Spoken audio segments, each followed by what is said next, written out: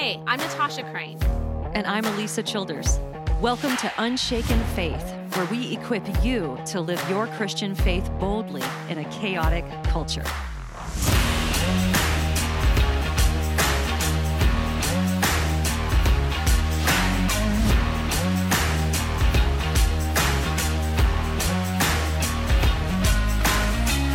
Back in 2018, megachurch pastor Andy Stanley came under fire for suggesting that as New Testament Christians, we should unhitch ourselves from the Old Testament. What followed was, frankly, a lot of confusion. So at times, Stanley seemed to be walking back his comments. And while his confusing comments about homosexuality and LGBTQ inclusion have left many Christians wondering if he is sliding into progressive Christianity. And so even though I wrote an article responding to this unhitching, I've been personally slow to criticize Stanley because of his record of biblical faithfulness, but it seems the time has come to put Stanley into the category of mark and avoid. When the Bible identifies false teachers, it speaks of those who secretly bring in destructive heresies, and that's found in 2 Peter 2, verse 1. And it says this: they promise freedom while they themselves are slaves of depravity, and that's from verse 19. In Matthew 7, verses 15 through 20, Jesus himself warned to beware of false prophets. He said, you will recognize them by their fruit. And according to the New Testament, as we're going to talk about today, good fruit means obedience to God and his word, and bad fruit is sin. So the question we are asking today is this: has Andy Stanley gone off the rails? What fruit is his ministry producing? But first, an announcement and our tips of the week. Yeah, well, we just finished our third Unshaken conference. This one was in Tucson, Arizona. Just got back from that. It was such a great group of people. We had such an amazing time. And I told Alisa, I just came back to the hotel room after that conference and felt so full and encouraged from the day that we had. So to those of you who came out to see us in Tucson, thank you so much for being there. It was really just a beautiful day. And if you haven't been to an Unshaken conference yet and you're anywhere near the Nashville area, we're going to be there on November 4th. So be sure to get tickets. They're still available. You can go to unshakenconference.com. And by the way, at every conference we've been to, there are many people who come up and tell us that they flew in from all kinds of places. I met somebody who flew in from Nebraska and South Dakota and Albuquerque and just all over the place. And so you can fly in for these conferences. Other people are. You're not crazy for doing it. It's that exciting, Lots you of guys. people do girls' nights. They do like girls' weekend, and you'll have like 5 or 6 women that come together and stay in a hotel and do the Unshaken conference. Several times I've met women doing that. So. Yeah, we met somebody from North Carolina who had flown out because they couldn't make the Nashville date. So they were like, well, let's just go to Tucson. So that was awesome. So however you might get there, we would love to see you there. And just as a reminder, we recently announced we'll be doing 4 more dates in 2024. We're so excited to continue this on and go to some new places. We're right now solidifying those locations. I think we're getting kind of close to being able to announce them. So just stay tuned for that. Well, my tip this week is really simple, but it's just to keep reading books. A lot of research has shown that people are reading fewer and fewer books each year. And surely that's due in large part to the time that people spend online consuming information in bits and pieces. And when I say people, I include myself in that. It's just so tempting to, spend all your time reading little bits here and there, things that pop up on social media. But there's only so much depth that you get from reading in those kinds of small chunks. And I really think that there is great value investing the time to read more deeply on various topics, especially when it comes to faith-related subjects. And of course, the Bible comes first, but I just want to remind everyone today that all the time we spend consuming bits and pieces online adds up, and some of that time can be more fruitfully spent engaging with some book-length material. It's really good. And my tip has to do with a particular apologetic argument having to do with biblical reliability. So sometimes a skeptic or somebody who's asking an honest question might have heard that the Bible has contradictions or that the Gospels contradict one another. And that's a really broad statement. And so what I think we need to keep in mind is that when people are challenging the reliability, particularly of the New Testament, there's really 2 questions that need to be asked. Number one, are they asking a question that's related to the manuscript tradition and the copying? In other words, do we have an accurate copy of the text? That's a different question than do those copies tell the truth about what happened in the first century? And so your friend or your skeptical person in your life might be making a statement about what's actually written on the page and not necessarily about how it was copied. But they use the word contradiction, they might mean that they think the manuscripts contradict one another. So it's really good to just ask that clarifying question. Do we have an accurate copy? And do those copies tell the truth? And that's going to take you down two different apologetic paths. So it's really good to just kind of isolate what the person is really asking with those two questions. Oh, I love that tip. That's so good. I think that a lot of times when people are getting just started in apologetics and the question of the reliability of scripture comes up, they almost always go to the transmission of the text. They almost Mm-hmm. always go to how many copies we have and how many, compare that to how many we have of other ancient texts. And I'm always thinking, yeah, but you can accurately copy things that weren't true in the first place, right? So Yeah. it's Mm-hmm. totally two different subjects. That's a really great tip. Well, this week, Andy Stanley's North Point Community Church is hosting a conference called Unconditional, which is a 2-day event for parents of LGBTQ plus children. But this is not a conference geared at helping parents disciple their kids to believe and accept what the Bible says about gender and sexuality. This is a conference that includes speakers who are openly gay and married to same sex partners, and others who advocate for same sex marriage. We want to provide the full context for the event in their own words. So I'm going to read the description from the conference's website. Quote, you're invited to the Unconditional Conference. This 2-day premier event is for parents of LGBTQ plus children and for ministry leaders looking to discover ways to support parents and LGBTQ plus children in their churches. You will be equipped, refreshed, and inspired as you hear from leading communicators on topics that speak to your heart, soul, and mind. We deeply desire this time will bring about healing and restoration. No matter what theological stance you hold, we invite you to listen, reflect, and learn as we approach this topic from the quieter middle space. End Mm. quote. Well, I want to say first that I believe there is a significant need for the church to come alongside parents and ministry leaders who are discipling kids who are struggling with gender and sexuality. That is absolutely something that is needed today. The relevant question, though, is how a conference is guiding parents and leaders in that discipleship. Is it guiding them in a way that holds to biblical truth while navigating through the difficult issues? And that's where the problem comes in here. It's really clear from the speaker selection as well as the conference description that the conference is not about guiding parents who are already committed to a biblical view of sexuality. Note that the description said, no matter what theological stance you hold, they want to invite you to a quieter middle space. And if you look in their frequently asked questions, they also say, in a world that makes us choose sides, you will experience a conference from the quieter middle space. Mm. So, what does that mean? The middle space to them seems to be a place where you can treat sexuality as an agree to disagree area. They even say it's the world that's making people choose sides on the issue. But let's be clear, it's not the world, it's God Himself. God has already told us which side is the right side. So, choosing a side is the right thing to do when God has already spoken. So, it just seems that it's very clear from their own words that a quieter middle space is a place where we don't have people going back and forth and debating issues, but that's not necessarily the right place to be. It might be quieter, but it's also not accurate according to God's own word. Right. And nobody would approach medicine this way. I mean, think about a cancer diagnosis. If you're going to have some sort of a conference where you say, nobody's going to have an opinion on whether or not cancer is deadly or not, we're just going to kind of sit in this quiet middle space. Well, that would do nobody any good. That would do no good for anybody, especially the people who actually have cancer, who need the tough diagnosis to know, like, okay, this is the reality. How do I treat this? And so it's almost like they're approaching these life and death issues as if they're not life and death. And I kind of makes me think of the Orange curriculum. Of course, we have an episode on this on the Unshaken Faith podcast. It's episode 15.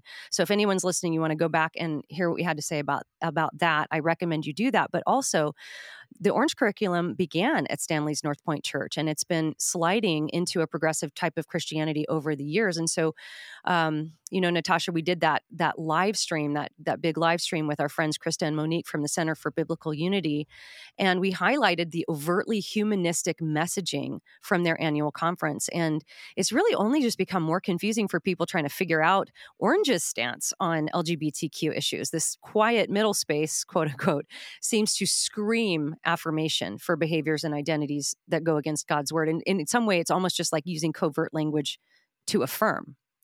Yeah, it absolutely seems like that, and like you said, we talked about that a lot in our prior content, but when you try to use that covert language, it's like you don't wanna be rejected by the people who hold to the historic faith, and so they're trying to kind of reach that middle ground, right? They don't want to overtly offend people, but they want to be sympathetic to this other side.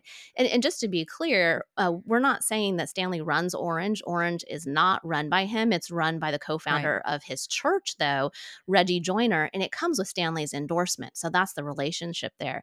And so if you didn't listen to that episode and you're wondering what we're talking about, episode 15 of the Unshaken Faith podcast, I'd really encourage you to do that so you're familiar with it because it is used in tons of churches. This isn't just one of many curricula that is out there. It's used by so many. And we had so many people tell us after we did that content, I had no idea what curriculum my church uses for the kids. And I Yeah. went and I asked, and sure enough, it's Orange. So there's a really good chance that your church could be using it. We'd encourage you to find out what they're using. It is becoming increasingly progressive. Now, some people might be wondering, why are you calling out Andy Stanley in particular? Why is what Andy Stanley does such a big deal that we're spending a whole episode on him as opposed to anyone else? And maybe some listeners have never even heard of him. Well, you need to know that Andy Stanley heads one of the largest churches in America with over 38,000 people in attendance every week across 8 locations. And as Lisa said in the past, he's been considered by many to be a biblically sound teacher. And I'm carefully saying, quote unquote, considered by many here because I've really only personally followed what Stanley is doing since the time that his teachings did become a concern. But it's my understanding that, like Lisa said, he's at least been known in the past as a pastor who's committed to the historic Christian faith. So, when a large number of people are trusting the teaching of a given pastor who has been known to be biblically faithful, and then that pastor starts supporting unbiblical ideas, that's extremely important to call attention to, especially on something like gender and sexuality, where Christians are already confused and getting pulled into secular ways of thinking. Christians who have looked up to Stanley in the past might see this as an indication that, you know what, I guess it is okay to disagree or agree on this one. It's just one of, quote unquote, many theological stances that you could legitimately have as a Christian. That's the conclusion that people can come to when they've trusted a pastor in the past. And now he's saying, hey, either way you want to go on this, let's just sit in this quiet middle space. So, bottom line, when a trusted pastor of a large church supports and promotes false teachings, we have to say something because that can become a stumbling point to a lot of people. And we want to say that the Bible explicitly speaks to the importance of this. So, Alisa, take us through some of what the Bible does say on this, because we've gotten a lot of people in the past say, hey, you shouldn't call out people, but the Bible tells us Yeah. to, right? Right. Well, culturally speaking, you're not supposed to do that. You're not supposed to judge anything or tell Right. anybody how to live their life. You live your truth, I'll live my truth. You do you, I'll do me. But that's not biblical. That's not what we're called to as Christians. And I really appreciate what you just said, Natasha, because that relationship component is so important to understand when it comes to deception. It's easy to spot something from somebody you have no connection to. But when this is a pastor you have trusted for a really long time and maybe even really genuinely been ministered to by, it can be so confusing when they start sliding off because you want to give them a long rope. You want to give them as much room as possible. And so I think that does add to the confusing nature of it when it comes to being deceived. But I did want to comment a little more because in the beginning, I brought up some traits of false teachers, one of which comes from Jesus himself. In fact, Jesus described false teachers as wolves. That's Jesus's word, is wolf. He said, and here's how he said you'll recognize them: by their fruit. And so one thing I've encountered with the progressive Christian thinking is that many people have a great misunderstanding of what Jesus is talking about when he uses that word fruit. So many times people think that what he means is that fruit means you have more peace. It makes you feel good. It's a good experience for you. It's something that resonates with you inside. But that's not at all what Jesus means here. And I'll just take us through a few verses here. So in Matthew, this comes from Matthew's gospel. We'll go to Matthew 7, verses 21 through 23. Jesus says, "Not everyone who says to me, 'Lord, Lord,' will enter the kingdom of heaven, but the one who does the will of my Father who is in heaven. On that day, many will say to me, 'Lord, Lord, did we not prophesy in your name, cast out demons in your name, do many mighty works in your name?' And then I will declare to them, 'I never knew you. Depart from me, you workers of lawlessness.'" So Jesus is directly connecting obedience with entering the kingdom of heaven. Now, he's not preaching a gospel of works here. This has to do with a process of sanctification. If you're a real Christian, there will be evidence of obedience in your life, even if it's just a little bit. You will experience conviction of sin if you are indwelt by the Holy Spirit. But notice there's nothing in here about how it makes you feel or how, if it's a good experience or if it resonates with you. In fact, a lot of people would say this is not really resonating with me. And then John the Baptist in Matthew 3, he says, "You brood of vipers, who warned you to flee the wrath to come." Now, this is such a key line here. Bear fruit in keeping with repentance. So that word fruit there is directly connected with repentance.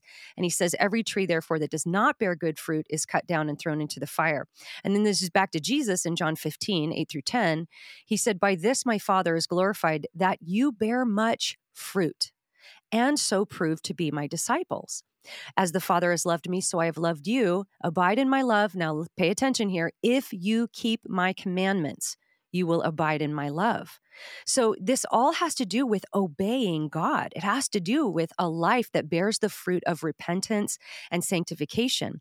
And if that's not enough, the word that is used in the New Testament to describe bad fruit is the word, and I'm probably going to butcher the pronunciation, but it's paneros, and it has a moral connotation. There are other words that could have been used to signify something more like ugly or like a rotten apple or something like this, but this has direct connection to morality. So paneros means bad moral fruit. So the literal translation would be, immoral behavior. It has to do with obeying. So according to Jesus, you'll actually recognize a false teacher by whether or not they lead you to obey God's word or if they give you permission to sin.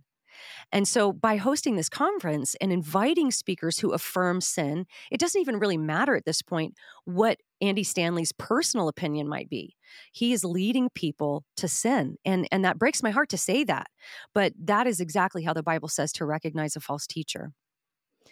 Yeah, and we take no delight in doing an episode like this. It's not like Yeah. we exist to call people out and oh, look, we found something to talk about, but we think that awareness needs to be brought to this issue because there have been increasing concerns about Andy Stanley in recent years. People ask us about it, and like we said, he has been known to be biblically faithful in the past, so it's been really confusing. So it brings us no delight to do this episode today, but we do think that it's important to tell people about, given everything that Alisa just said. Yeah. And pray for Andy Stanley too. Yeah. Pray for his repentance in this issue, that maybe he'll see the light and turn back. It's, God can do anything. So let's pray for him. Yeah. And for the conference, that God would bring good out of it despite what we have the concerns over. So thank you guys for listening today. Don't forget to subscribe to the Alisa Childers podcast and the Natasha Crane podcast for more long-form episodes where we go deeper into topics like these. For now, let's remember that as Christians, we have a firm foundation to stand on. That, as Psalm 62 puts it, is our rock and salvation, our fortress where we will never be shaken.